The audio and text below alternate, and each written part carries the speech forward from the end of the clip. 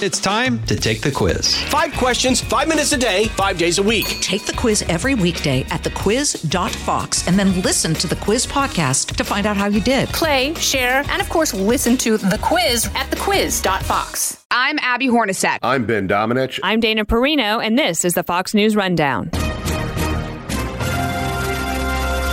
Monday, May 22nd, 2023. I'm Mike Emanuel. Treasury Secretary Janet Yellen has warned leaders at the White House and in Congress they are running out of time to authorize the government the ability to spend more money.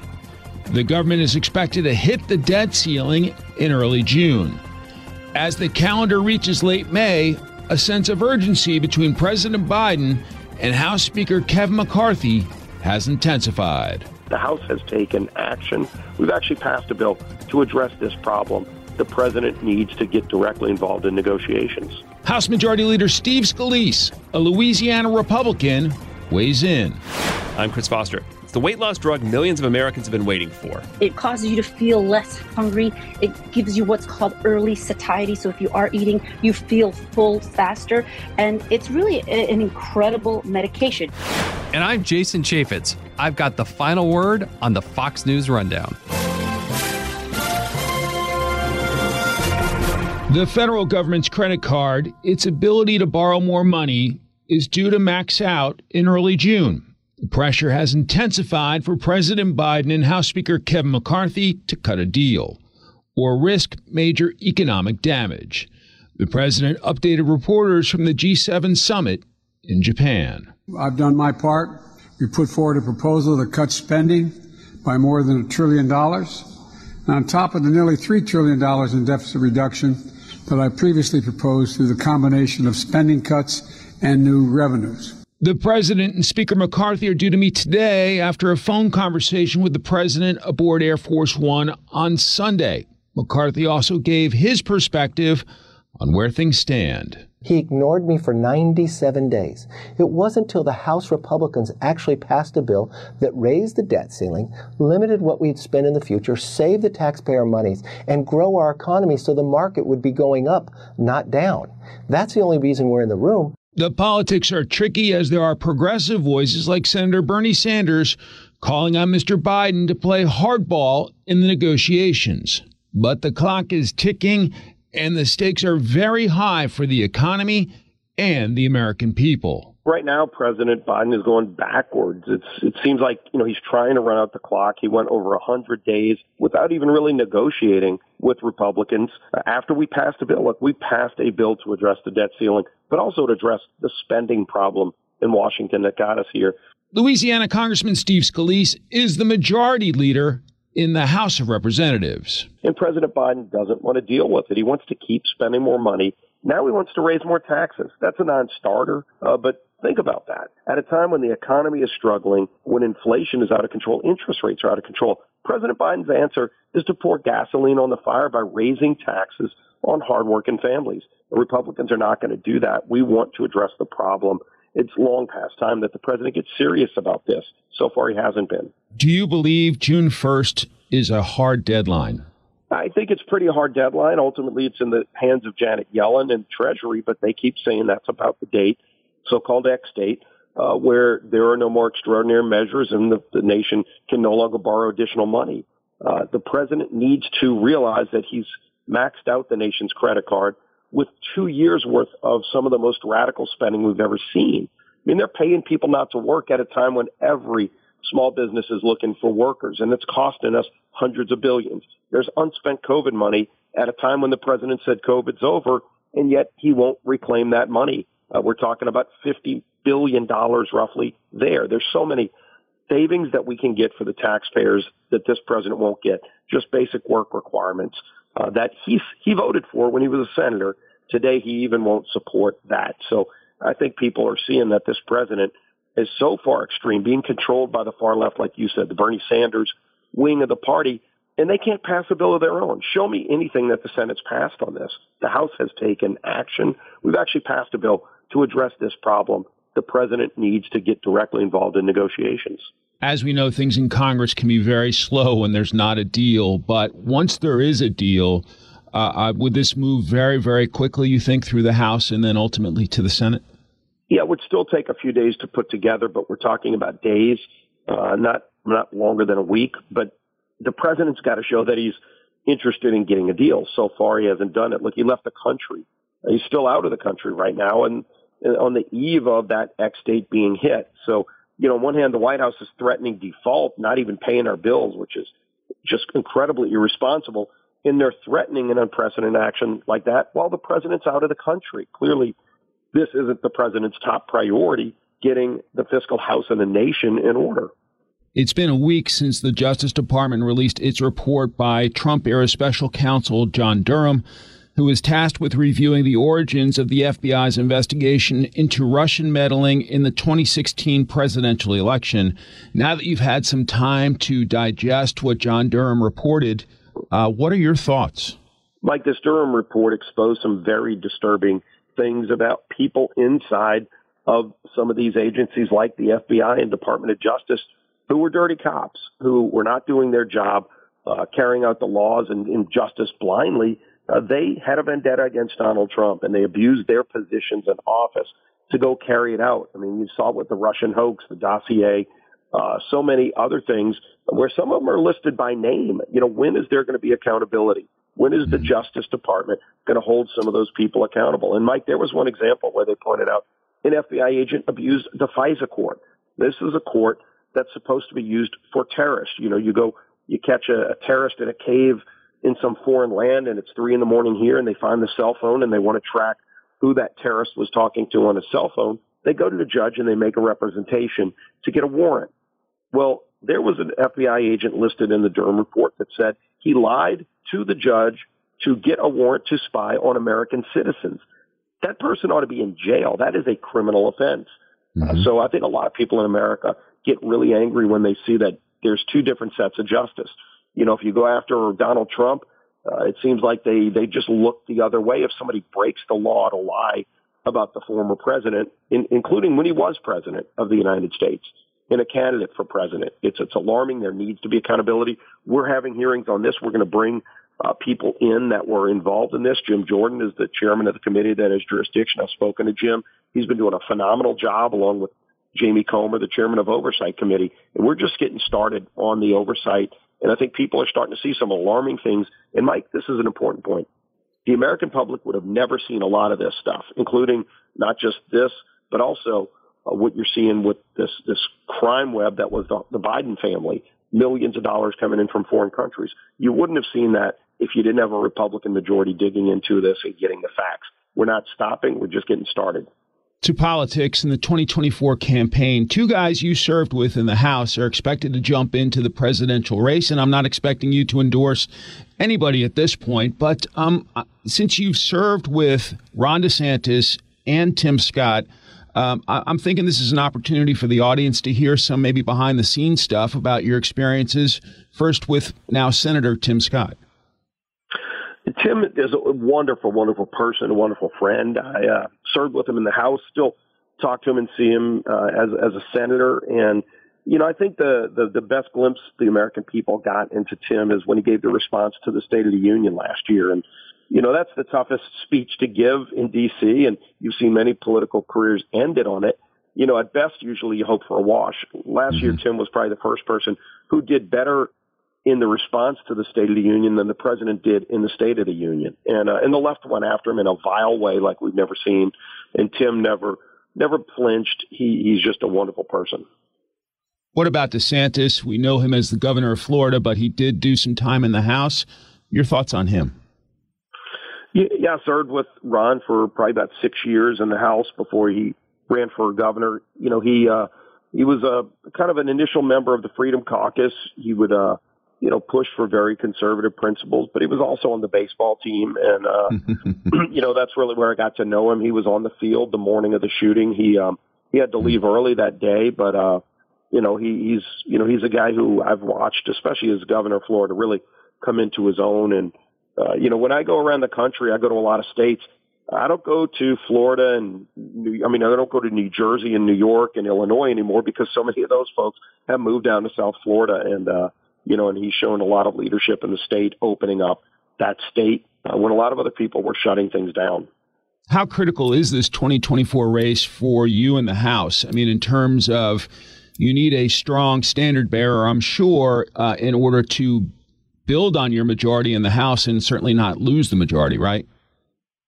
Yeah, the House is the only game in town right now where you actually have conservatives in charge. The Senate has gotten more further left. You're seeing the White House is just literally being driven by Bernie Sanders and Elizabeth Warren and the AOC wing of the Democrat Party. The president himself's not even calling a lot of those shots. It's really a shame. And so I think when you look at next year, everything's on the line. We have got to get the White House back if we're going to get this country back on track. And so, you start at the top, that the top of the ticket's going to matter. And there's going to be a robust debate. President Trump is leading the polls, and, he's got a great record to talk about because when he was president, we didn't have these problems, Mike. We had a great economy. We didn't have an open border. We actually had a secure border. We had energy independence. With all the bad actors in the world, you didn't see problems. Putin wasn't going to invade Russia Ukraine. Russia wasn't going to invade Ukraine on Trump's watch. Taiwan wasn't being threatened on Trump's watch. Iran was not moving towards a nuclear weapon. So all those things are going the wrong direction because this president, unfortunately, doesn't believe in the American exceptionalism that provides a strong defense and a strong homeland. Things are really bad at home, and they're really bad abroad. And I don't think there's ever been a sharper contrast between that bold conservative philosophy of Republicans next year and then what this president's doing, and not just him, his whole administration, Kamala Harris, Pete Buttigieg, go down the line, show me one competent person in this administration. And I think that's all going to be on the ballot next year. And it's critical that Republicans win the White House. And if we win the White House, I feel confident that we will also win the Senate and increase our majority in the House. Finally, you're about 5 months into being the House Majority Leader. I'm wondering what you've learned and what it's like trying to keep together folks from all across your conference together when you have a very narrow majority. What I've learned, Mike, is that if you bring forward those bold conservative ideas that have always worked, that have always gotten our country back on track, we can unify our conference behind them, even with a small majority. A 5-seat majority means that if 4 Republicans go south on an issue, the bill doesn't pass. And so we've worked extra hard at bringing people together. I've been in a lot of meetings where we had different factions of our conference talking about the differences that we have as Republicans because, we see things differently. But we also recognize just how different the far left is, the radical extreme, big government socialists that we're fighting against on the other side in the House. And that if we don't come together as Republicans, they will win and the country will lose. And so we don't have the luxury of harping on our differences. We got to work through our differences. And we have, you just look at the border security bill we passed 2 weeks ago. Congress has never passed a strong border security bill. It's been generations since we've seen something pass the House of Representatives. And we came together and we said failure's not an option. We worked through really big differences within Republican sides. But ultimately, when you look at the border security bill we passed, many people have called it the strongest border security bill that the House has ever passed in our country's history. We don't have a Senate that wants to do that. We don't have a president that wants to do it. That's why it's so important that we hold the House, but we need to get the Senate and we need to get the White House. And we're going to keep doing our job as Republicans in the House, showing the country how you can fix these big problems with bold conservative ideas.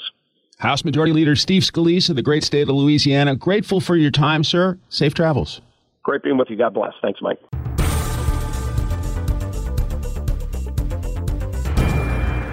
Hey, it's Clay Travis. Join me for Outkick the Show as we dive deep into a mix of topics. New episodes available Monday to Friday on your favorite podcast platform and watch directly on Outkick.com/watch.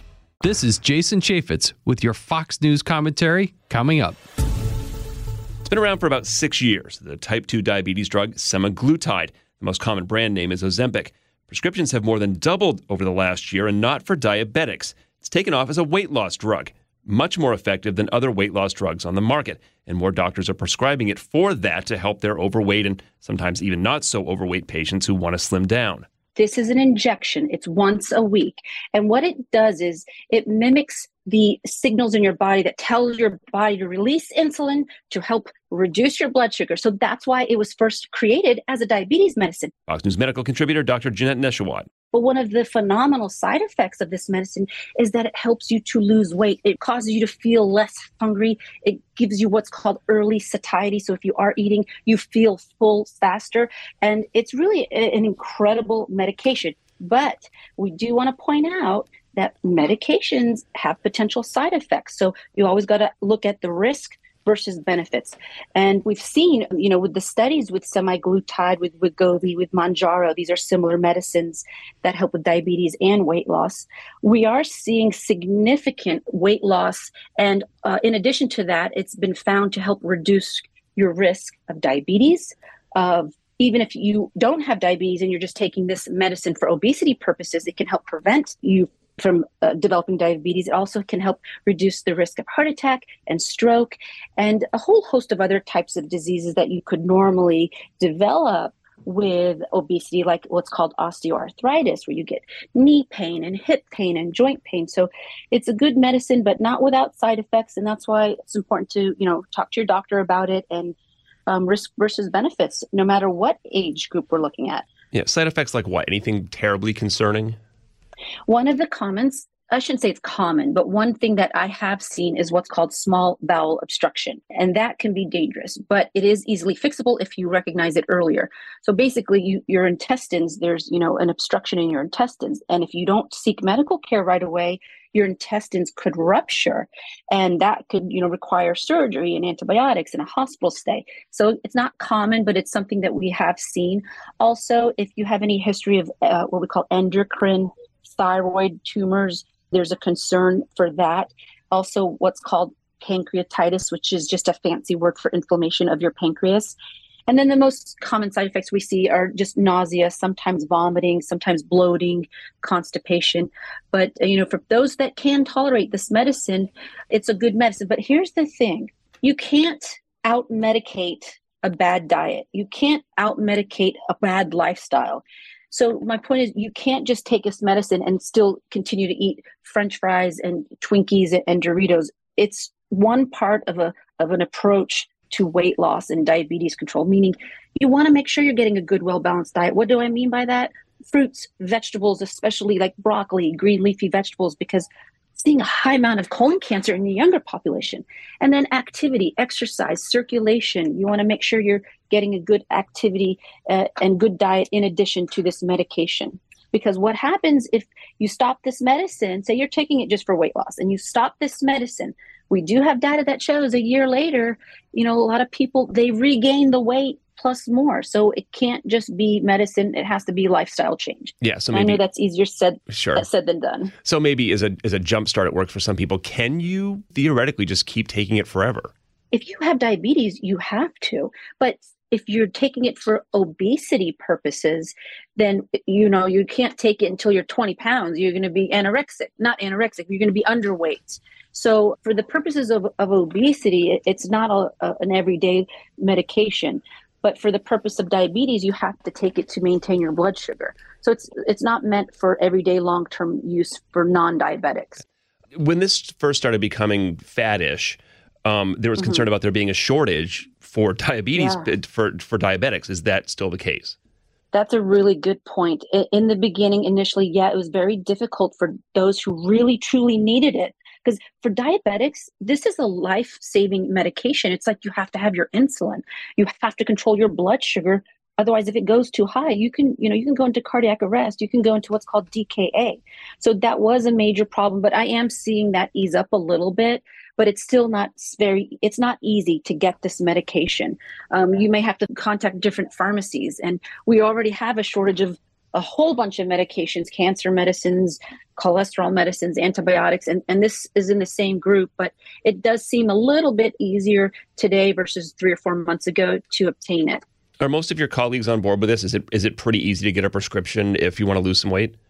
I wouldn't recommend this if you're just trying to lose 5 or 10 pounds. If you have a high BMI and you have risk factors like diabetes, high cholesterol, heart disease, absolutely. I'm going to do everything I can to help protect my patients. But again, the key is we don't just prescribe a medicine and say, go about your day. We have to emphasize the importance of nutrition and activity, circulation. Otherwise, you will likely regain the weight after stopping this medication. going to talk about kids for a minute. The study published the other day finds that this drug is effective for teenagers too. I don't know if there's any particular concern with a growing body like this, or this is for kids that really have underlying health conditions that need more help, right? Yeah, and that's the thing. I think the most important thing when it comes to children is education, teaching them at a young age the importance of good nutrition. And it starts at home. Parents being good role models and purchasing healthy food options. Of course, it's hard this day and age with economic inflation, and we see the cost of milk and eggs and the basics skyrocketing. And, fast food and processed foods are cheap and easy and on every street corner. But we are unfortunately seeing, an epidemic of obesity in young children. And with that comes increase in diabetes. I mean, I'm seeing young kids with diabetes and high cholesterol. In this study that was conducted, just under half of the children who were on Ozempic showed significant weight loss to the point where their BMI was normal. But again, they will regain that weight if they are not active and if they do not have healthy eating choices in their life. Yeah, and more kids, about 500 last year, it's reported, had bariatric surgery for weight loss. I assume that's for really pretty obese kids where other things like diet and exercise and these drugs haven't worked, and it's a last resort almost to save the kid's life. Yeah, absolutely. Obesity is a disease, and there's a stigma around it of you have no discipline, but it's difficult. Obesity is a disease, just like drug addiction is a disease. So I'm quite sure that the parents and the families try to exhaust every resource possible before resorting to surgery. But even people that have gastric bypass can regain weight if they don't maintain healthy lifestyle. So it's not, a magic solution to take a pill or a shot or to have surgery. If you don't change your mindset and, again, good nutrition and activity for life, then it's a possibility that you would possibly regain the weight. But again, the purpose of these medicines and these surgeries is to help reduce the risk of diabetes, heart disease, stroke, and joint pains. The National Institutes of Health, I just want to talk more broadly about obesity. They say about 2 in 5 Americans are considered obese by their guidelines. 1 in 11 severely obese, 1 in 3 Americans just overweight. Those numbers just keep going up. They've been going up steadily since the early 60s. So we can't blame it just on, sitting around playing on our phones. Right. It's about triple what it was in the early 60s. Why? Yeah, it is. I do believe, that the pandemic exacerbated it. We were all on lockdown. You were less active. Gyms were closed. You were told not to go outside. So I think that may have contributed to it. But also all of our foods, there's so much processed foods that are loaded with chemicals and, aspartame and fake sugars that force you to crave, a few hours later, you'll have more cravings for sugar and sweets. So I think a lot of it has to do with our diet and, again, exacerbated by the lockdown pandemic. I think I saw about a 20 to 30% increase in obesity and weight gain in BMIs because of that. But you know what? The good thing is we can make change. It's not too late to make change. Start today. Get on an exercise activity plan and work on your nutrition, talk to your doctor, get your family support, and take control of your health. Yeah, we talk about body shaming, that expression, and not criticizing people's weight, as long as you're healthy, we say. What's the medical opinion of that attitude? How do you balance not shaming people and maybe causing distress that way with keeping patients healthy? Yeah, so it's so important to be supportive of your patients and to encourage them and not to judge them. Body shaming is bullying, in my opinion. And, patients need help. Again, this is a disease, and we want them to focus on nutrition and not develop eating disorders like anorexia or bulimia or body dysmorphic disorder, which we're seeing a lot of it, which is exacerbated by social media, especially in our young teenage female population. So I think it's about having support and, minimizing being on social media. I think that plays a massive role in this. And just close follow-up, I think is important. And, making sure that, every 2 weeks you're talking to your patient, you're monitoring their progress, you're encouraging them, praising them when they are doing well, and also telling them, hey, it's okay if we fall, off the path. We're human. We can regress sometimes, but get back on that path of a healthy lifestyle, healthy eating, healthy nutrition. Dr. Jeanette Neshawat, Fox News medical contributor, thanks so much. Thank you. Great to be with you.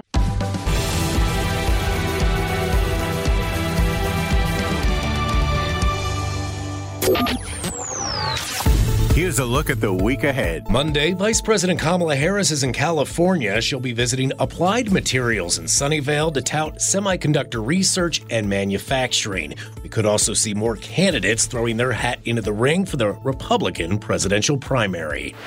Tuesday, John Roberts, the Chief Justice of the Supreme Court, will receive a medal at the American Law Institute's annual dinner and deliver remarks. Wednesday, a somber day for those in Uvalde, Texas. It's the one-year anniversary of a shooting at the Robb Elementary School where an 18-year-old gunman killed 19 children and 2 adults. Thursday, actor Tom Hanks delivers the commencement address at Harvard. Maybe the Forrest Gump actor will tell them to run toward their dreams. From that day on, if I was going somewhere, I was running. And that's a look at your week ahead. I'm Tom Graham, Fox News.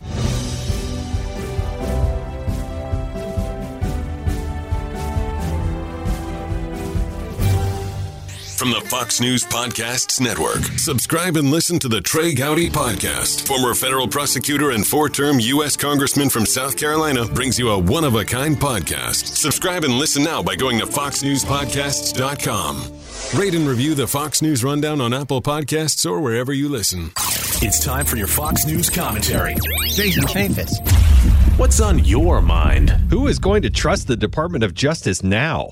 In the wake of Special Counsel John Durham's long-awaited report, Americans now know there was widespread political collusion and deliberate deception from the very top of the Obama administration, the Clinton campaign, the corporate media, and the Department of Justice, all in favor of the Democrats. Not only did they abuse their power and lie to the public, they seemed to be proud of it. For this reason, both Democrats and Republicans should fear what could come next if they don't clip the wings of this rogue federal agency and institute serious systemic changes. If they can do it to Trump, and they did, then they can do it again to anyone. One thing has become crystal clear. The Justice Department cannot and will not police itself. The Department of Justice is unwilling and unprepared to discipline, let alone prosecute its own. That's one reason the work of the Select Subcommittee on the weaponization of the federal government is so vital. To restore its position as a co-equal branch of government, Congress must lose its reluctance to wield the heavy tools available in the law and the Constitution. It can and must develop an independent means of enforcing congressional subpoenas. The threat of impeachment of Senate-confirmed bureaucrats must become more feared. The House of Representatives must unite to implement what is perhaps the most powerful tool, the power of the purse. And Congress should reconsider and expand the role of independent offices of inspectors general to ensure the Justice Department can no longer ride above the law. Congress can also leverage the power of the purse to play hardball by denying agency funding until the government produces requested documents and witnesses. But they don't. With all those options on the table, perhaps the most effective solution could come from empowering the government's independent inspectors general. Most everyone in government is currently subject to review by an office of inspector general. The ability of these investigators to subpoena documents, interview witnesses, and expose wrongdoing has yielded important evidence and numerous criminal referrals. But they don't have the authority to make any prosecutorial decisions, and they probably should. To the shock of most people, the IGs are prohibited from investigating wrongdoing by attorneys at the Department of Justice. Nor can they compel testimony once someone leaves federal service. And both of these need to change. Sadly, the American people have lost trust in some of the most important institutions, the Centers for Disease Control and the Department of Justice. And this may very well propel Donald Trump back into the White House. I'm Jason Chaffetz, host of the Jason in the House podcast and a Fox News contributor. You've been listening to the Fox News Rundown. And now, stay up to date by subscribing to this podcast at foxnewspodcasts.com. Listen ad-free on Fox News Podcasts Plus on Apple Podcasts. And Prime members can listen to the show ad-free on Amazon Music. And for up-to-the-minute news, go to foxnews.com. From the Fox News Podcasts Network. Stay on top of the latest news and information from Fox News. Listen and download the Fox News Hourly Update on your time. The trending stories you need anytime you want it. Listen and download now by going to foxnewspodcasts.com. From the Fox News Podcasts Network. Hey there, it's me, Kennedy. Make sure to check out my podcast, Kennedy Saves the World. It is 5 days a week, every week. Download and listen at foxnewspodcast.com or wherever you listen to your favorite podcast.